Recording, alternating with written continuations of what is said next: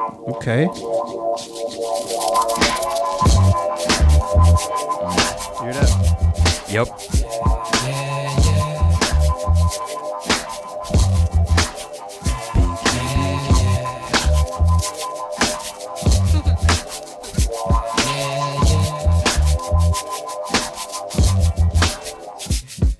Yeah, you pronounce my name. Molly.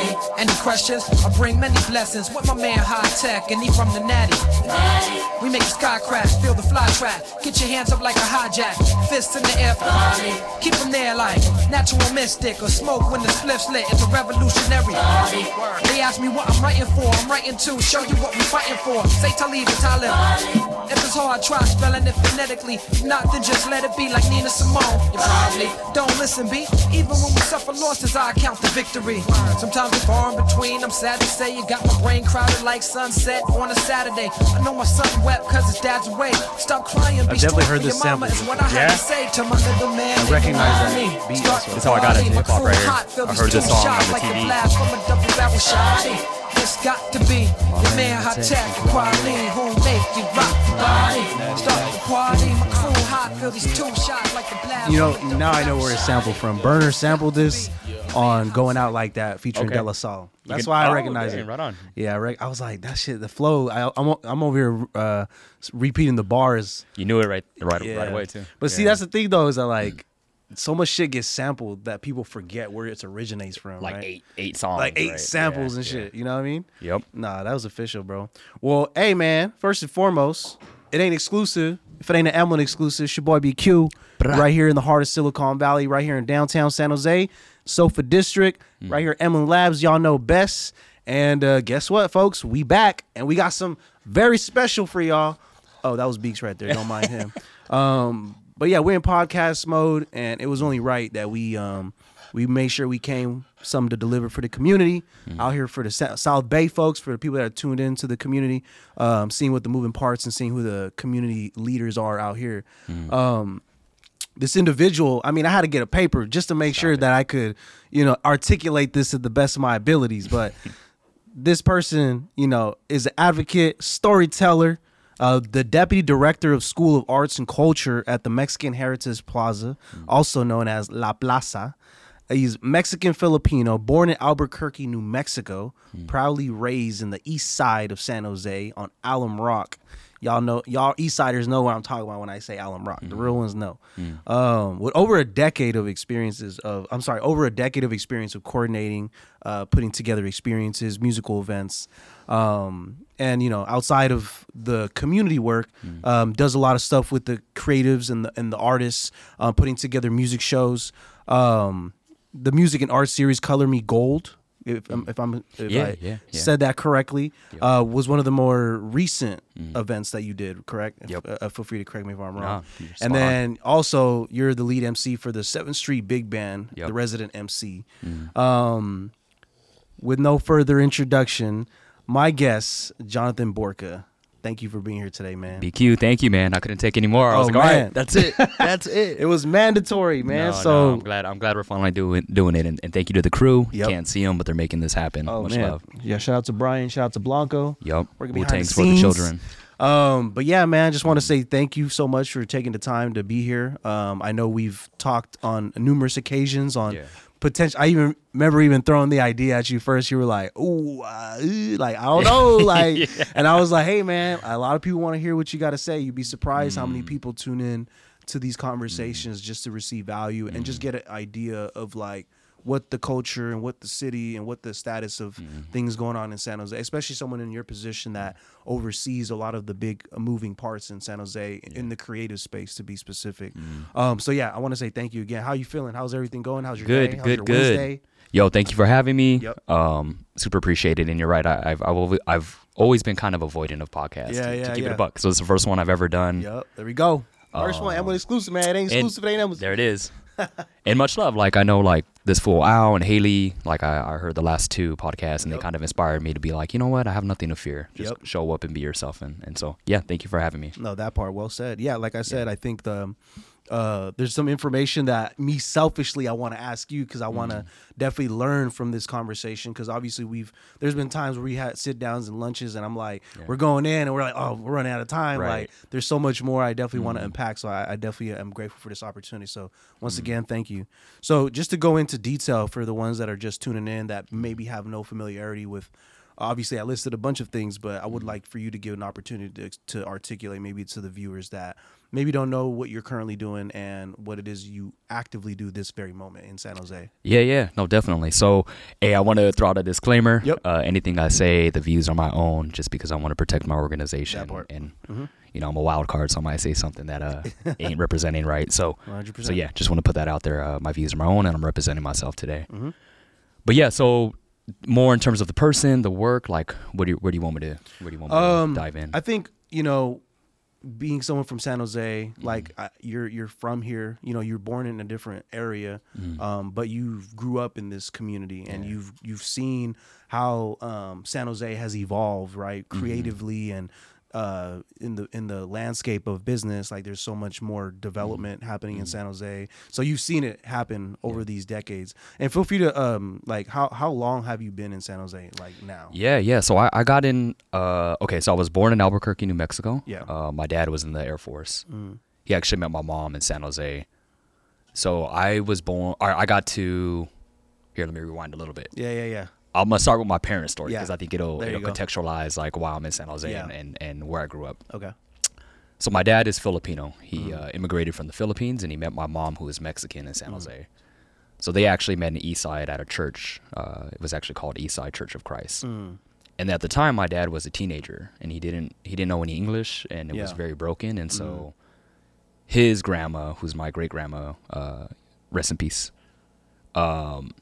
was trying to get him to work on his English and to like socialize better. So his family and my mom's family kind of met each other. Okay. And she was, in very broken English, like, hey, meet my grandson. Yeah. Like, and then they hit it off. And so they had kids early. Yeah. I'm one of three. My mom was a teenage mom. She had my brother, who's the eldest, at 2 weeks after turning 17. She had me, and she had my sister. So me and my sister were born in Albuquerque, New Mexico. And then actually from then, I moved to Japan. And we traveled because my dad was in the military at the time. I see. And I got to San Jose in 95. Got it. So that's when my parents separated, and then we moved in with our grandparents. So essentially we were raised by the Mexican side. And I've been there since. And you mentioned East Side. So I grew up near King and Story is what most people will know. But if you're from that area, Hopkins Drive is where my grandparents were there since the 70s, and then where I was, where I grew up most of my life. That's crazy. That's awesome. I mean, like that's before we even get into the San Jose deep story. Like just your background, like you traveled to different places because of your family being in the military. Yeah. Like what were some places that you lived and you experienced like growing up before you were here in 95? Yeah, so it's really those two, New Mexico and Albuquerque is where I have like very faint memories. Yeah.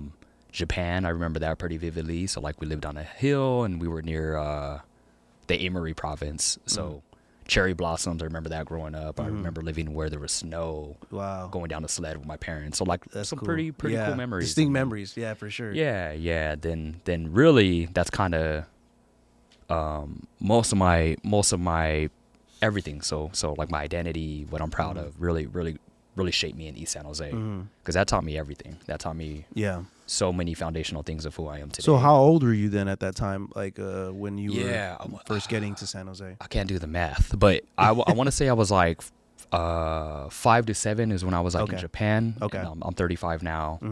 And then 95 grew up in East Side and that Elementary school days, essentially. Yeah, and I'll tell you a little bit around like why I'm even in nonprofits, because I feel like that's an important thing. But before I do, tell us about the pod. Like, why do you do the pod, and what's the inspiration? Oh, he's trying to reverse it on me. I see what he's doing. I see what he's doing. I feel like people should know, and I think it's going to be good coming from you. Like, what's your intention with all of this? Yeah. Well, I appreciate you, man. I really do. Because a lot of people don't ask me these questions, man. Because they, we want to highlight the culture leaders. This is why I started this podcast. Is I've always called it culture leaders, because I feel like there's people that are from the culture, that are from the community, that are from these authentic backgrounds, that have upbringings and they have success stories. They have, you know, what some might say the American dream, right? They've accomplished things in out the mud. You know, they coming out of circumstances that maybe an average person would look at and turn around.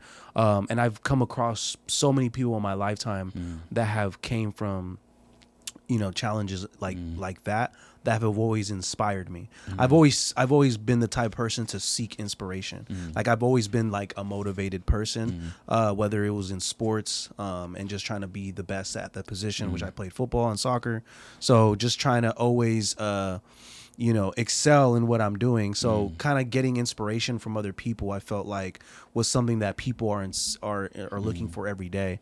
There's a quote that Nipsey says, it's like, inspiration is the highest human act, and people are in seek of inspiration every single day. And I think that spoke so much to like why I do the podcast, because I come across individuals like yourself that do certain things that amaze me, because like I said, the circumstance, the background, the way they navigated it, there's stuff that people, that's like a blueprint. Like I look at it as a blueprint for someone that wants to do the same thing. So to sum it all up, you know, I call it the art of vision, because the art of vision is creating something in reality that only you can see in your mind. And to be able to do that, I think requires tenacity, requires intelligence, requires, you know, just the ability to navigate situations better than the average person. So the whole point of the podcast is just to highlight the culture leaders. That's the art of vision, culture leaders. Those are the main focus points right there. That's beautiful, man. Thank you for sharing. Since you reversed it on me, that's the answer. No, that's good. Right, that's good. I think it's important to kind of capture that intention. And and yeah, man, I'll continue and I'll tie you into how we got connected. Yeah. But because of my upbringing, right, I grew up in East Side, as I mentioned, and did Alum Rock schooling up through middle school. Yeah. That was really my genesis story to the nonprofit career that I jumped into. So, you know, growing up, I was a knucklehead. I went to 3 different elementary schools. I think I just, as a kid, didn't really know how to fully express myself.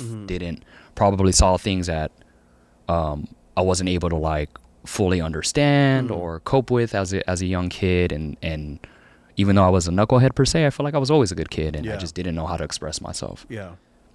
And so that's actually how I got into music. So to this date, like Arrested Development, not the TV show, but the 80s, early 90s group is like a big influence to me musically. Super uplifting. It like centered on Afrocentricity, which taught me like, hey, you can be proud of who you are and your culture. And then she gave me like Tupac's greatest hits, like probably in 4th grade. Yeah. So my mom, that gives you a little snapshot of like how cool my mom was, right? Yeah. And then she was playing slaps. She was like from day one, and she was into Motown. My dad was into rock. So we're all of the siblings are really lovers of music and influenced by music. But anyway, that was probably the first seed that started. And then once I found music, I started writing. I tried to copy Tupac. I wrote poetry. And then I started like academically, I always did well, but I feel like my behavior and my academic rigor and achievement got better as I found music. So I went to Fisher Middle School.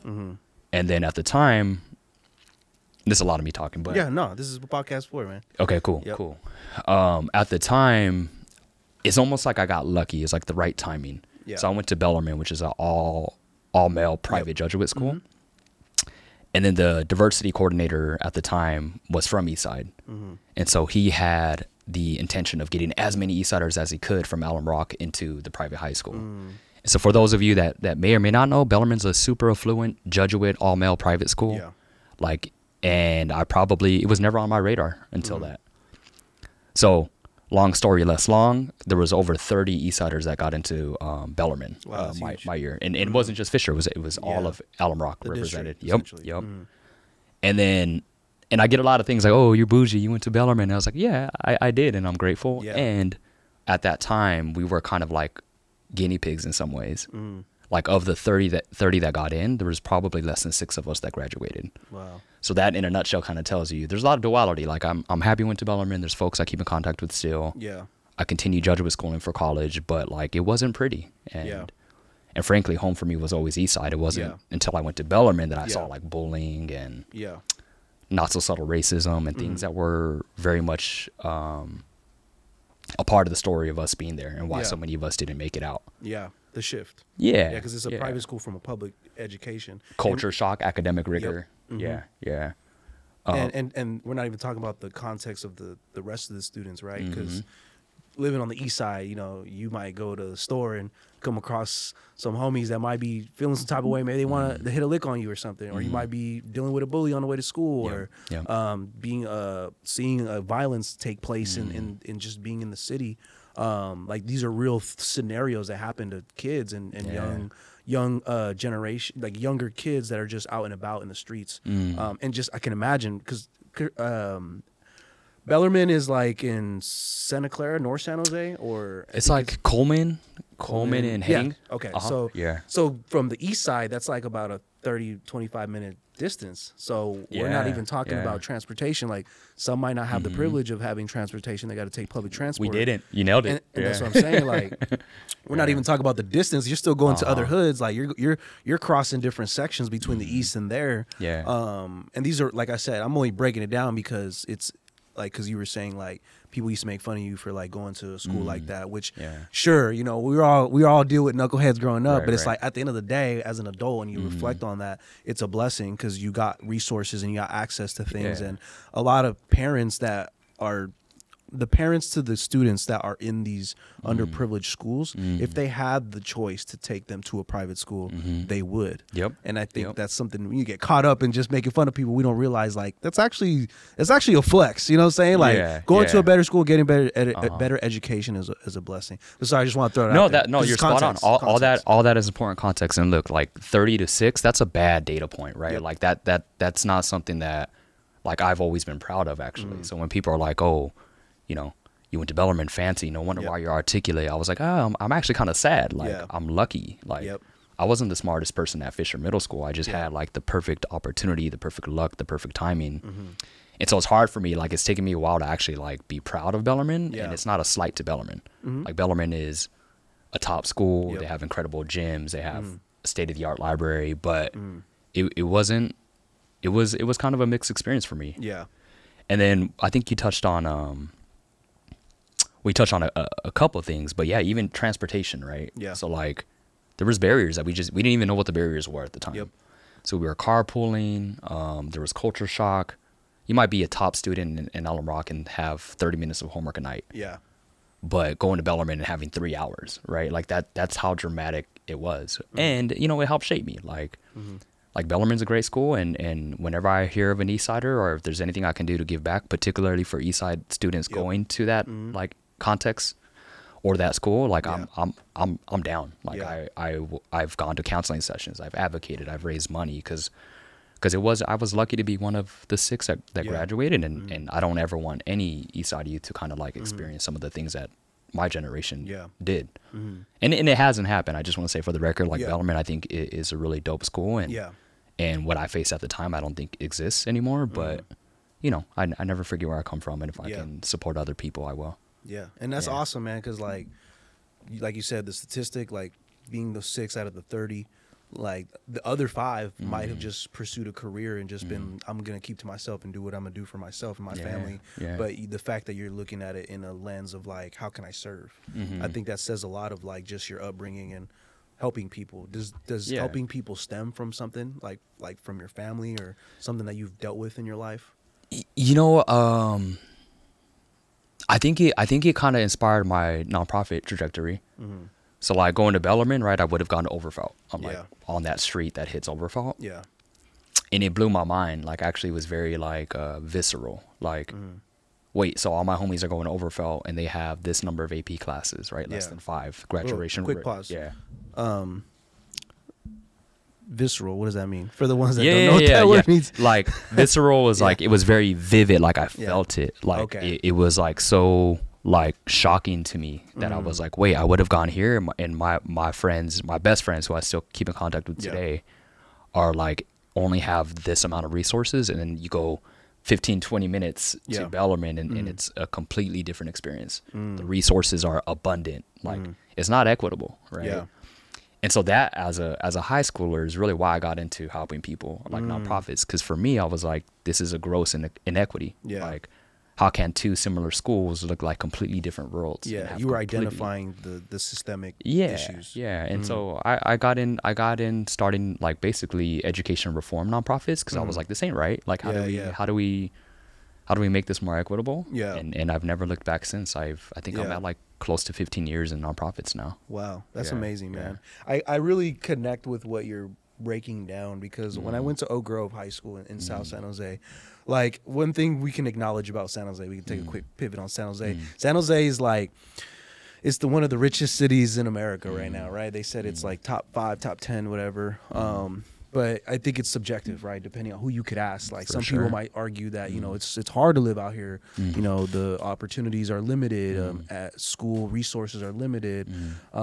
Everything after the pandemic made it even a little harder.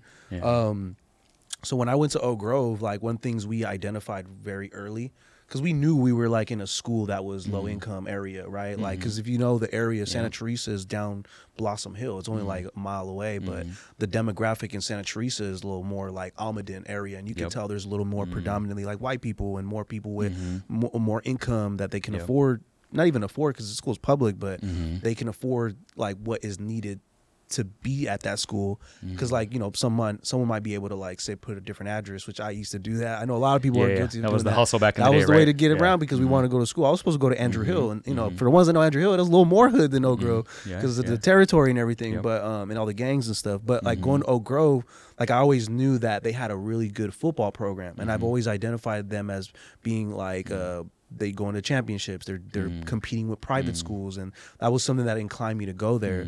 But like being there and like being a knucklehead there, like, you know, dealing with all the stuff that comes with being a knucklehead, like you were able to see that it was just ghetto, like, or it was just like you didn't have stuff, or you had a lot of like. Me going into it, I was very self-aware. Like I knew there was going to be gangs. I knew there was going to be drugs. I knew there was going to be like things of that nature, but I always made it a point to not get into those things because I was so invested in football. And is that how it was like sports, your creative outlet? That was like my creative outlet. Like a healthy distraction Sports for you? was like, I'm all in. I'm going to do this and nothing's going to distract me.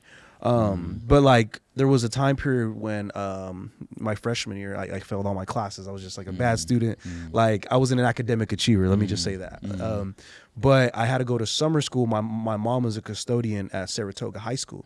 So she had connections by just being a consistent employee there to get me into the summer program, because Oak Grove didn't offer summer program, and that goes to the resources. Like we didn't have a way to recuperate credits. We didn't have access to like fill in the gaps in certain things. So we had to like find other options. And thankfully my mom was able, and she's just like that woman that's just gonna go above and beyond for her kids and stuff. But me being the knucklehead, I fucked it up because I ended up getting kicked out of the school, only being there for a month, because I get into with some kids over there. But the reason that happened was because of the shift of the culture. Because Saratoga, you know, if you're familiar with Saratoga and Los Gatos and their rivalry and all that demographic, like it's a lot of rich kids that go there. You know what I'm saying? I come from a school where it's like, I won't dare leave my iPhone under my chair because that shit's going to get snagged. But you go over there, you see everyone leaving their valuables out and about. I'm like, dude, this is a walk-in lick. Like, but it's just, it goes to what you said about the culture shift. And to take it back to the point was just like identifying like those issues, right? Like, and I didn't know any of this when I was at school. It wasn't until like I got out of school and I got educated about how certain things work, like property taxes and how the schools are funded by the property taxes. But if the properties are low income, then you're only going to get a certain percentage, and then that certain percentage gets divided into multiple programs, and now you have things that are actually, you know, like things actually get created with those funds, but they end up not really doing justice because it's like there's no money to be invested. And whenever we put in our first game of the season was against St. Francis High School, so we always were like, oh, we gonna beat these kids, like oh man, fuck. But the private privileged kids. It's crazy though, because that's what it was though. It was like a classism thing. Like you would go to the school and you would feel like, I hate to say it, you would feel the racism. You would feel people like looking at you a certain way, like, oh, these kids are ghetto. Like, and there was situations where, you know, parents in other communities would like say certain things or like treat a certain way.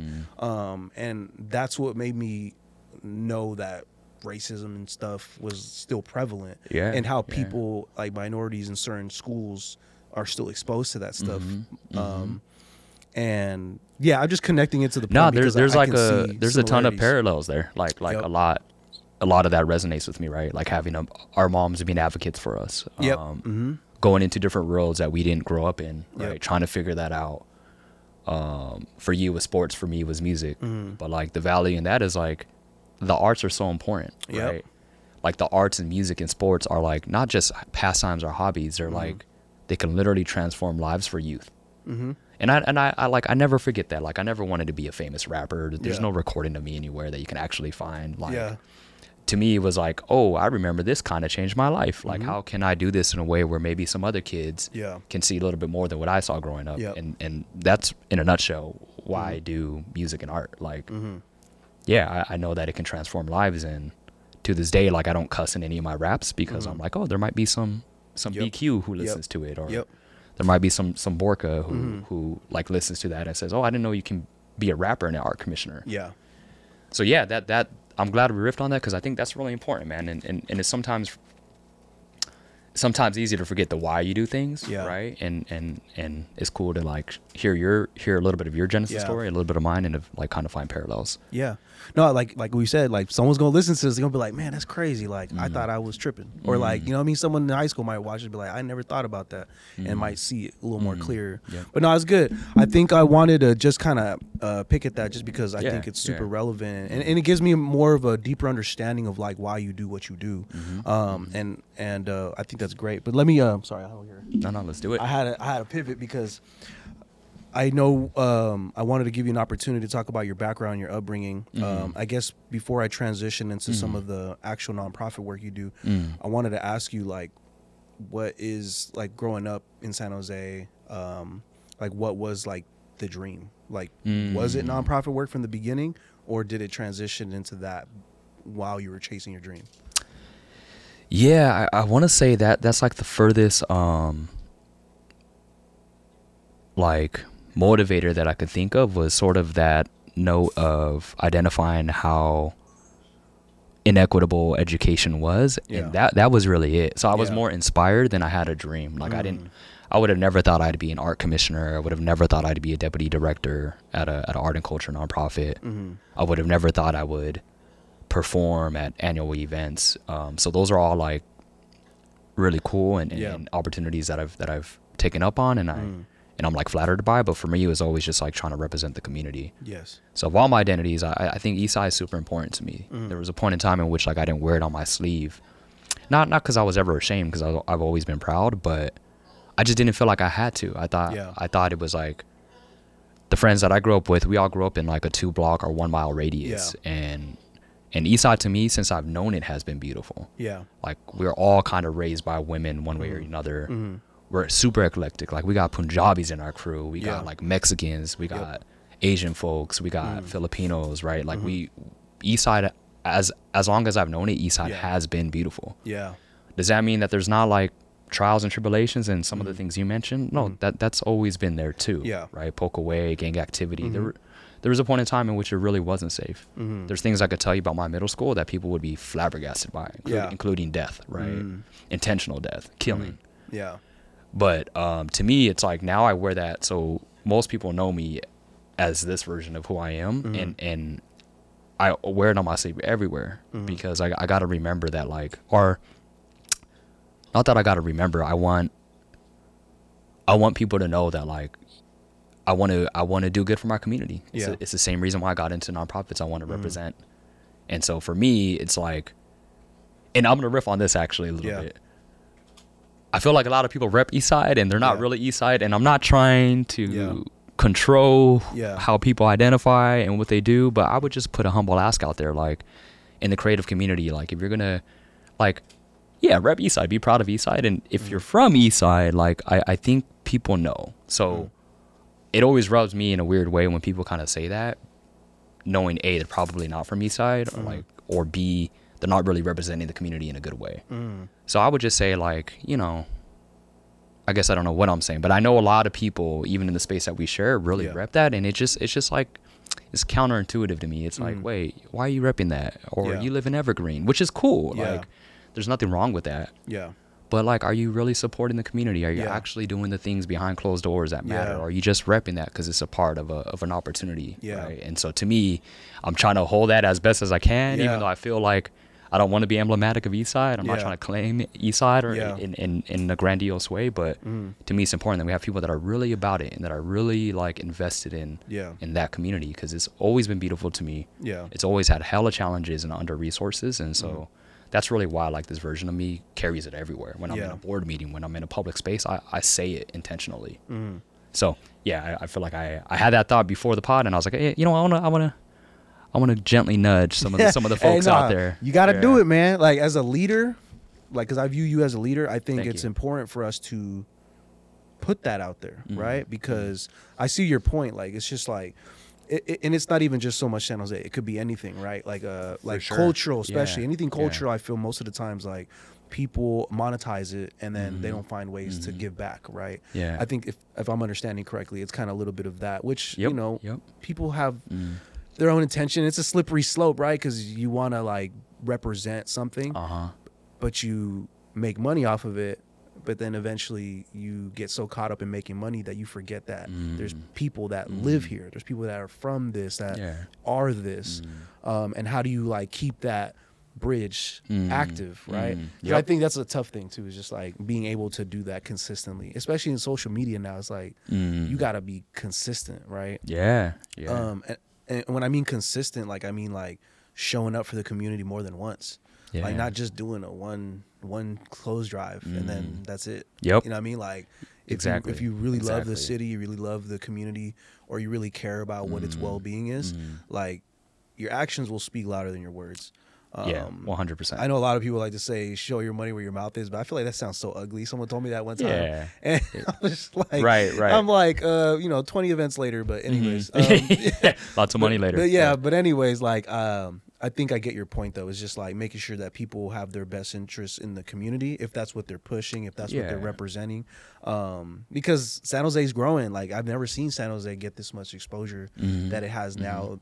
Like, because if you look back even 5 years ago, prior to the pandemic, like you weren't seeing a lot of people doing this type of stuff. You know, now it's like it's more prevalent, which I think is good because it brings more exposure to the city. It makes people more excited to come travel here that are not from here, and it gives people opportunity to represent what we have, which, to your point about Eastside San Jose, is that, you know, it has the trials and tribulations, but it's rich in culture. It's rich in like the beautiful side of everything, which at the end of the day, it's a hard thing to translate and articulate for someone that's not from here. But the ones that really care find a way to make it happen, you know, or get it done.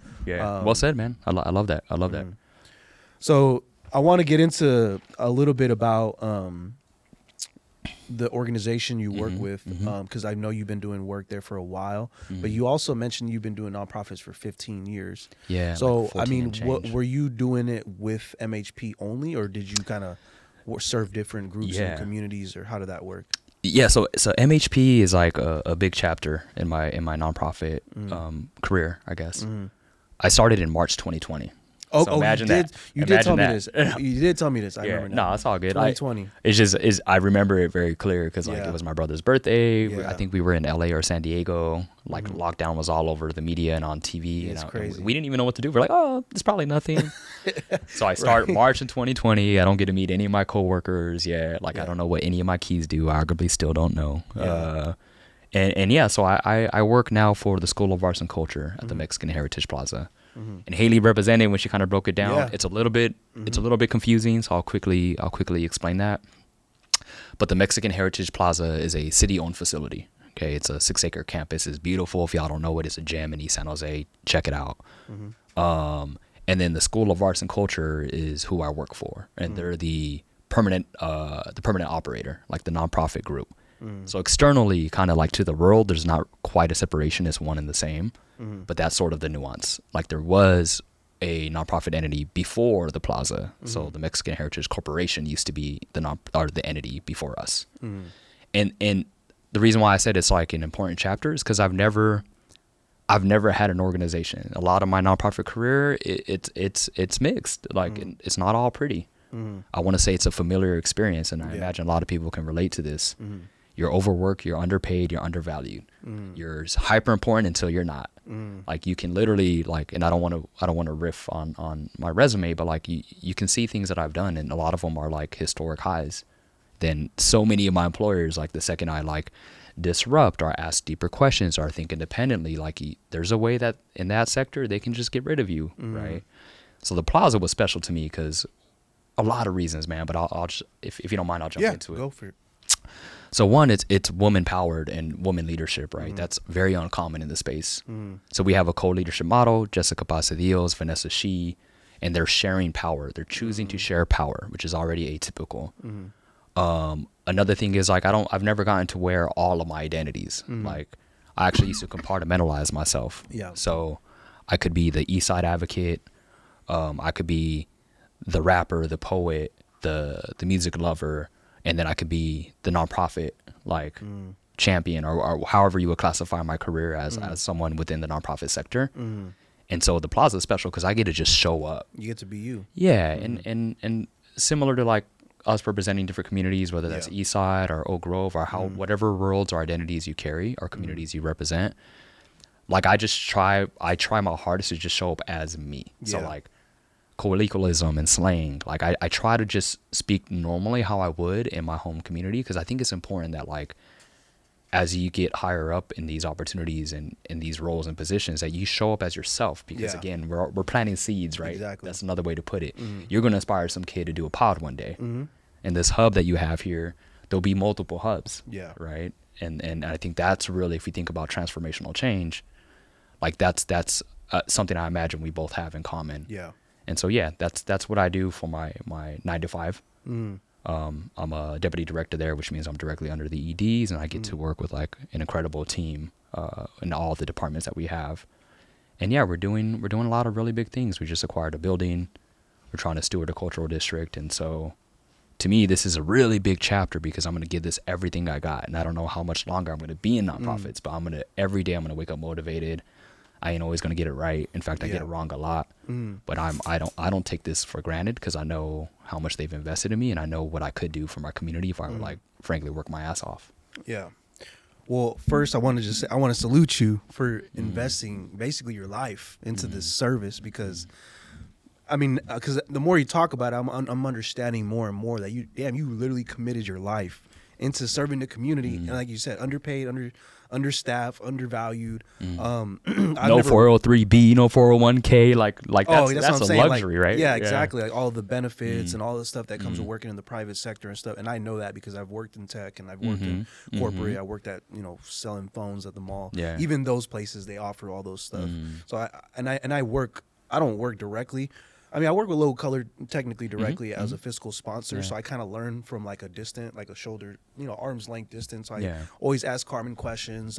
Carmen, friend of ours. She's a real one. Another leader in the community. So it's like, I really admire the fact that you not only just commit your life to that, but the way you just worded it is that someone else might see this and replicate it, meaning like you're aware of how important demonstration is. Like you see that lead by demonstration, so people can not only just follow, but like do it in their own way, but with the high road against. I guess that's the best way I could articulate it. That's great, man. Because look, there was no cultural night market before you. You didn't know about all the permitting and the parking lots and the red tape, right? So like, I like the phrase you use, demonstration, because you got to see it to actualize it sometimes. Not always, right? Not always. No, But I hope that like in what we're doing and as we continue to build up for our folks, like people can see that and do better. Yeah. Whether it's standing on the shoulders of giants or walking through the door and holding it open or ripping the door off the hinge, like all of those metaphors speak to the same thing. Like we got to do better. Yeah. And whatever we do, we need people to build off of it. Yeah, we got to play our part. Yeah. Everyone's got to play their position. Yep. And I hate to bring it back to sports because I'm just a natural. All the good analogies are sports, man. I'm like, QB, you got to get everyone in place, right? Knock it out the park. But yeah, man, it reminds me of that meme where it says the difference between leadership and authority when someone's pushing the boulder and then someone's pointing how to do it. Yep. Like that's the difference. What my way of articulating what demonstration and leadership is. That's crazy, man. So for the ones that are just, that have made it this far into the podcast, I want to Thank you for talk indulging me. about really quick how big, and I hate to just jump past before, Let's but go. I think this is a really important time period because it's more relative to the community and it's happening right now as we speak. So, and correct me if I'm wrong. I want to make sure I'm reading, articulating it back to you the correct way. So the entity that MHP is, technically it's city owned. Right, the physical property. The physical property is city owned, but the organization is separate entity. Yep, School of Arts and Culture. But it's a nonprofit. Yep, right? yep. So the nonprofit is ran by the ladies that you mentioned. Yeah, yep. And and there's a big team over there, by the way. I'm probably not going to be able to remember everyone's name. Yeah. I know I met a lot a of the handful crew. of you guys, but you guys do amazing work. For the ones that are just tuning in, like they've done San Jose Day. You guys have done so much. Like there's events back to back, your events. The other community events that are constantly getting booked out. You guys are booked out like almost every month. I feel like there's something going on. Yeah.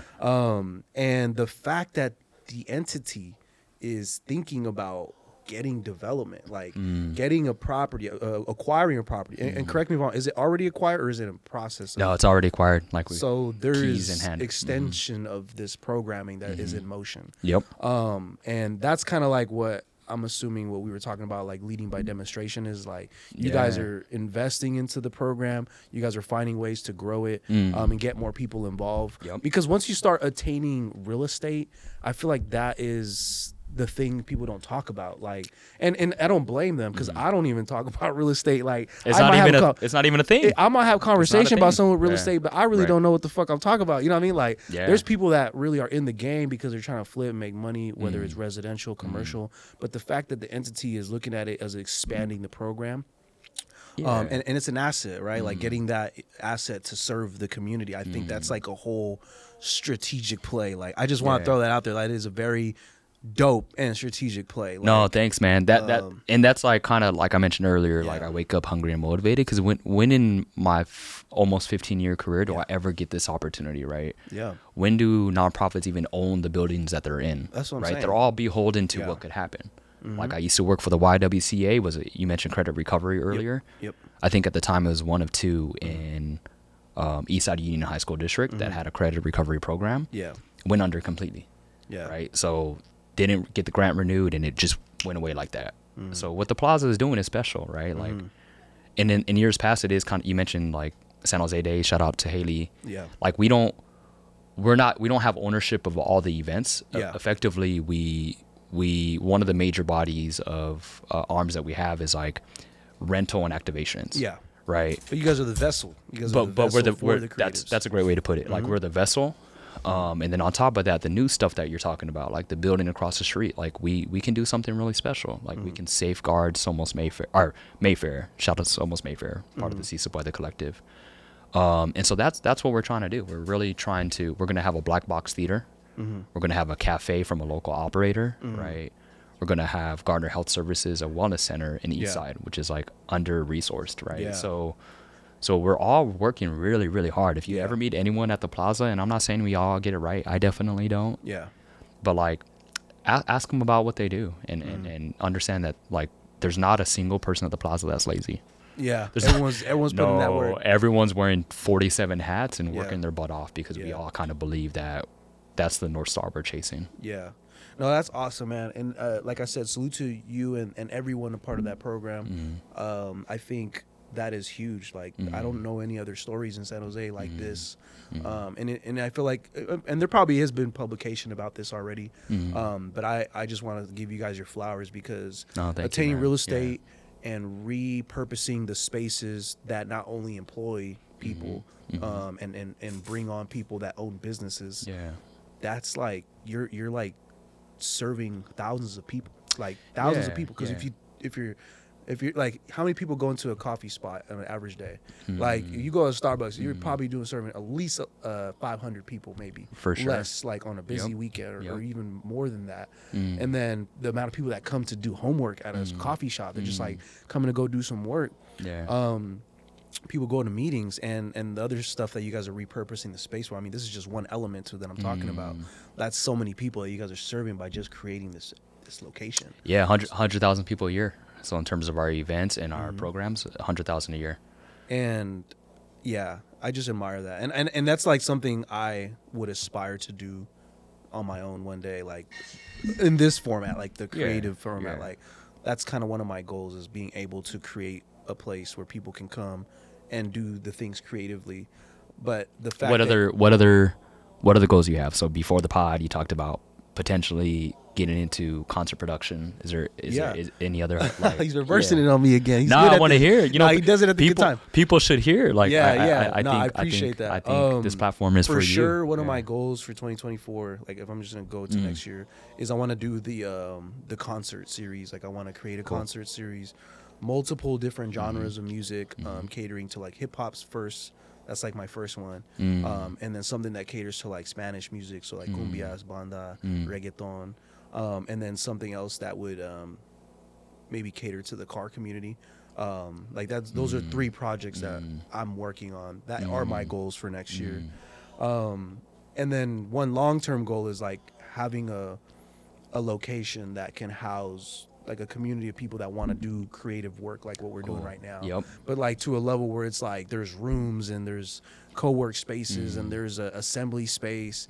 Like I said, like what you guys are doing is literally inspiration for me, because I see you guys have done that on an independent level through a nonprofit. And this is really like educational for me, just even talking to you about this. No, and like thanks, man. Like we really need movers and shakers in San Jose, right? Yeah. Like the backdrop to everything that I think probably everyone here is doing is like things that we can't control. Yeah. So like gentrification, right? Like we're you know, our co-ed Jessica always says like we're in late stages, and that's so true, right? And so like in some ways, like what y'all are doing, late stages of like of gentrification, or of like our response to of gentrification, right? Like you know, Google headquarters, VTA, and like on these face, I don't want to demonize any of these one things, but it is a thing where like if we don't get an LLC to open a property or to become property owners, right? If we don't become developers, which is kind of weird to say, who's going to have a better interest for the community than the folks that are in the community? Exactly. So to me, it's actually a lot is riding on it. What if it crashes and burns, right? So that's why we're all like, we work hard, man. It's like a risk.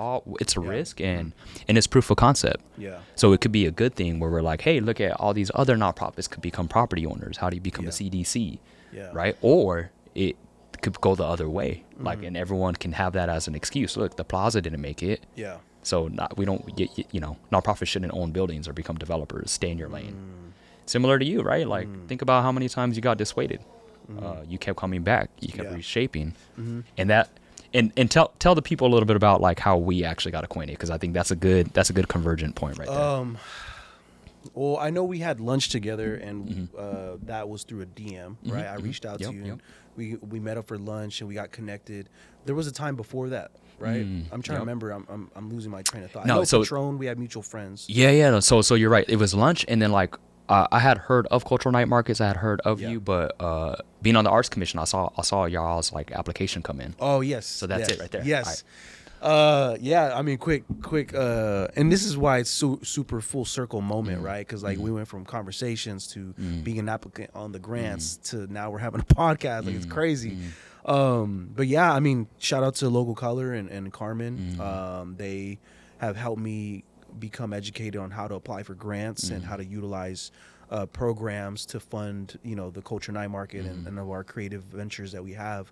And I've applied for the city grant, which, you know, basically people are applying from all over San Jose for this grant. And we had to put together like a very in-depth description of like the event and who we're serving and just kind of all these specifics that, you know, and like I said, I dropped out of college, man. So I had to get some support. Yeah. So Carmen came through and she really like guided me on what needed to be filled out, connecting me with people who had grammatical skills that can help me polish everything. Shout out to Grammarly, using Grammarly, you know what I'm saying? I like Grammarly. Grammarly slaps. Yep. And then get that premium, y'all. Free for nonprofits. So like we applied and we've applied in the past and we've, you know, got rejected because it was like our first time. There was elements that weren't proven that kind of went against us. But after a year of having a little bit of stuff under our belt, we felt a little confident going into the application. And then you were actually one of the people on the panel evaluating the applications, and it was just really like, it was a little nerve wracking because like everyone was on that Zoom call, and like it was like 50 plus people, and from the Arts Commission, right? Arts Commission, people from the city, and then also all the applicants. So then every applicant had to review their application in front of everyone and basically be prepared to answer questions. And it was, you know, for someone that's not prepared, they'll probably feel the pressure and maybe fold. So And how was that for you? Did it feel like unfair? Did it feel awkward? No, you're like, I feel like I kind of understand. No, what's I felt it was here. very well evaluated. Like you guys went through everything. It seems like you guys literally did your homework on every single one, and you guys already had like specific points that you wanted to, and that was good because it was like a little bit of time. But you guys already had notes on what to talk about, so I think it was really fair. And you guys said, I think you were one of the people that said that. You know, if you ever heard about Culture Night Market, you're living under a rock, and that spoke a lot about like how much work we put in. You know, it was really reassuring to know like, damn, people really do know about the event and who we're serving, what we're doing. It's huge. Like I felt like if you follow anything in events or in spaces in San Jose, it at least for me, it felt like it almost grew overnight. Like it became a household name. And so thanks for sharing all that. I'm going to infill a little bit of context. Yeah. So I'm on an arts commission. Yeah. And so if anyone has like a passion for art, or if anyone has a passion for city governance or whatever you're about, just know that like cities have boards and commissions that you could be a part of. Yeah. So the arts commission is an appointed position. It means that you generally want to have a relationship with your city council, but if you don't, it doesn't mean you can't be a part of it. And so I was appointed. And I'm sharing that because like there's different avenues to kind of make change, and I actually think being on a board is a huge one because you can be advising within your respective board to the city, and the city is a big gate, right? Yeah. So you talked about the grant, the FPC grant. Yeah. If without access to that money or without grant money, it makes your job all the more hard. Yeah. So I want to like sprinkle these little things because all of these were first. Like I didn't know any of this. I arguably still don't. I've just hit a year as an arts commissioner, and like. That's how we collectively build. Right? Yeah. And I remember your application stood out because I was like, hey, name brand recognition, huge scale, scaling, continue to scale. And then I had some like thoughts, right? And they weren't even negative thoughts. Yeah. It was like constructive. It was constructive, and I was like, I want to know more. Yeah. So I'm like, wait, how are y'all scaling so quick? What does the money look like? Yeah. How are you paying artists and creatives? Because that's like a value I don't compromise for no one. For sure. Not my employer, not my friends. I don't ask no favors. I'll come out of pocket thousands of dollars before I ask people to do things for free. Yep. So to me, that was like the things I was trying to sift out. Yeah. And then you came through. You like represented. You answered questions as well. And that's kind of how we got connected. Because I was like, okay, if I'm gonna offer constructive feedback, like as much as I humanly can, because I like y'all are busy, you're busy. Let's be about setting people up for success. Let's go out of our way to meet with people and get their application from an 8 to a 9, a 9 to a 10. And that was honestly my intention. Like I was like, I felt like I was a little bit constructive. So like, let me meet BQ. Let me see what he's about. And honestly, hearing a little bit about your story, like mattered a lot to me. Yeah. And I would say like, whenever you get a chance and when you're in those spaces, share your story. Yeah. You're going to either inspire someone or like, folks like me will like go out of their way once they hear that and try to be a bridge in any way that I can. So wanted to kind of riff on like how we got connected. Yeah, no, that was important because it's like these are things people don't know about, you know what I mean? And no one will ever know that this happened. So I think it's important that we document it because we're going to look back in this a decade from now, you know, and we're going to be like, man, isn't it crazy like where our relationship first started? Because I plan to connect with you more often, and I feel like I still feel like there's more I want to pick your brain about, even though we're on the podcast, but we're coming close to the conclusion. So for the sake of the viewers and everyone that's tuning in that got here this far, thank you so much. And don't forget, this is the Emlyn Podcast, hosted by your boy BQ, my boy Jonathan Borca here. And in the heart of Silicon Valley, make sure you guys subscribe to the iTunes, Spotify, YouTube, and continue to support the movement. And as we continue to share stories of other culture leaders. But before we transition out, I do want to give an opportunity for to talk about the creative stuff that you're working on, because you know you've put together experiences, the Color Me Gold event, and I think we were talking off camera about DeAndre Brackensick, that a mutual friend that you've booked before, and you've booked other people too. But just want to maybe see if I can get a little exclusive out of you. Is there anything coming up that we're gonna expect next year or anything music wise? You know what? I had this thought. I was like, dang, if we did this 1 week later, I might have news to share. But yeah, I'm a rapper and poet. I rap over various jazz ensembles. Yeah. So that could be Yeah. a big band, like shout out Gabby Horlick and the 7th Street Big Band, or it could be like a trio or quartet of my own. So that's what I do creatively. I don't have anything on the horizon that I can announce yet. But I've been working an angle. I haven't done music since Cinco de Mayo. That's the last gig I took. And once I can, I will. But I guess I can say exclusive to the pod. There is a residency that I'll be announcing ideally within a week or so. Ooh, And okay. they're like, it's very to the T. Like you can't announce it. Like I'm actually not allowed to. Yeah. But it would mean a lot to me. Yeah. It would be a family friendly space. Like it Yeah. would be a good backdrop for the art that I've always intended. Yeah. And so yeah, man, I want to thank you for the time. How sure. we doing? We got like 2 minutes. Oh no, we're good. And just so you know, this podcast will drop later. So if you do announce it, it will probably come. It'll be a good time. Tricky. Just saying. All right, well, we're gonna have to edit it out if it All does. right, Okay. all right. So yeah, I just got a 3-part residency for the San Jose Museum of Art. I've been working on that for a long time, Nice. and I kind of just had this not epiphany. I think I tricked myself into thinking rapping at bars and like doing the bar gigs was creative fulfillment, and it wasn't. Like people don't like, you're gonna have better rappers than me, guarantee you have a whole thing with rappers, right? Yeah. All of them can smoke me in bars, I'm sure. Yeah. But what I do is like I write uplifting messaging. Like I have a good cadence. I write good stories. And so to me, I was like, all right, this is family friendly. There's going to be kids. The show that I did was on Cinco de Mayo, first Friday. It ties art because there's first Fridays. Yeah. And so this would be the dream scenario. It's actually going to have folks like San Jose Storyboard with live projection. Nice. And a rotated poet. So folks like Mighty Mike McGee, Shaka Campbell, Yosi Reyes, like it lets me creatively do all the things that I love Nice. in one place. That's and so dope. I'm like flabbergasted I got it. I didn't think I was going to.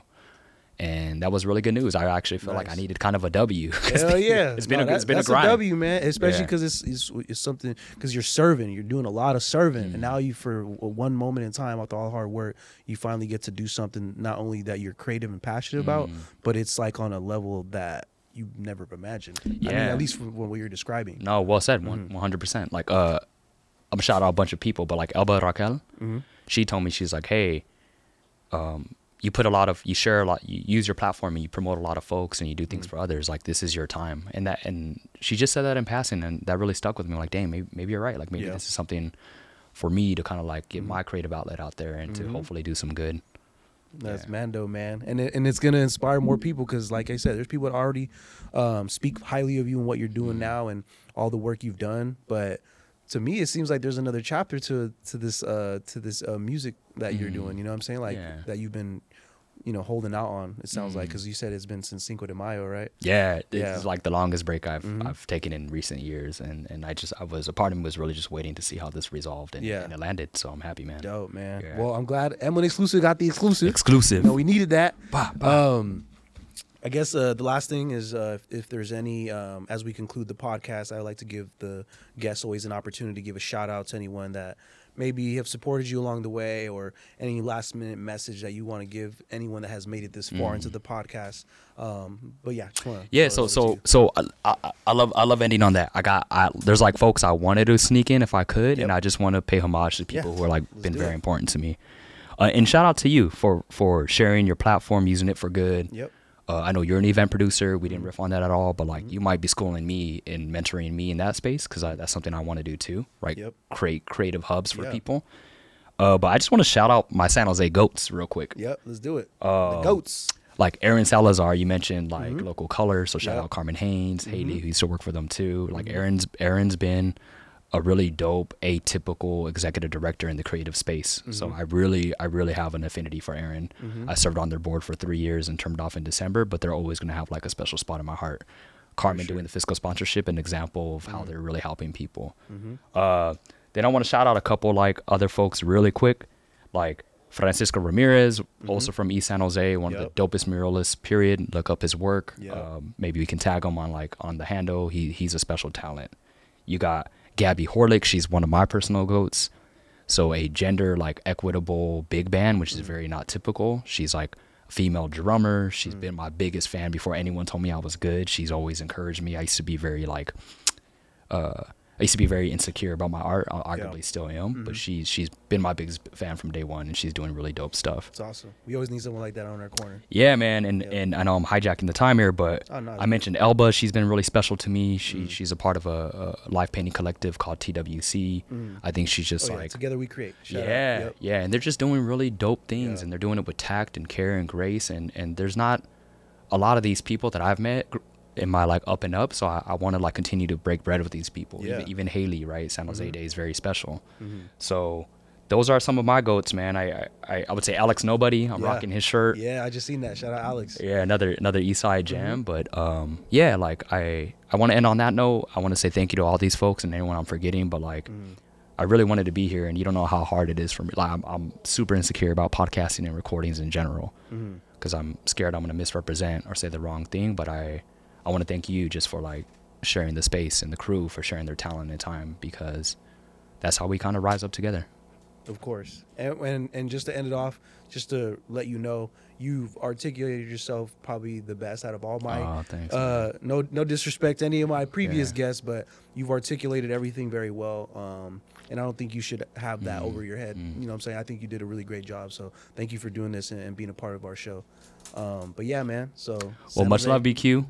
Yes, follow, subscribe, show the love, y'all. Shout out to the crew. You can't see them, but they're holding it down. They made me feel good and comfortable. They're like, you ain't nervous. So thank y'all. Tune in, support. This guy's a mover and shaker in the community. He's going to do good things. So is the crew. So support and follow. Yes, sir. Well, as y'all know, it ain't exclusive. It ain't an Emlyn exclusive. It's your boy BQ. We in the heart of Silicon Valley, right here at Emlyn Labs off Sofa District. My guest, Francis Experiences Instagram name.